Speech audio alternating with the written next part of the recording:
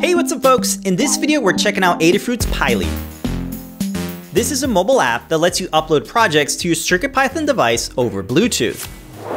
You can pair your mobile phone to your BLE compatible board by following the on-screen instructions. Then you can browse through the project gallery and select one to upload to your board. Just tap Send Bundle to transfer the code and libraries over Bluetooth. We think this is perfect for educational settings like in the classroom, workshops, or when you're on location. Next up, we're checking out Adafruit's Glider app. This is a mobile app that lets you browse your files on your CircuitPython device over Bluetooth.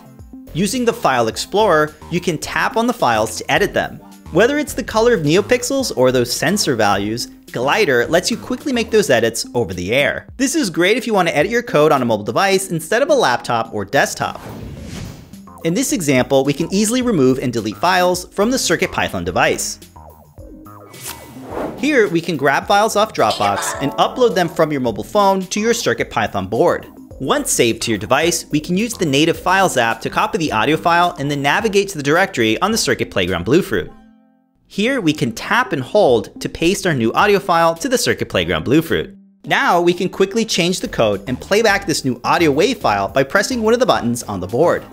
We think this new BLE workflow is great for folks who only have access to mobile devices with Bluetooth capabilities.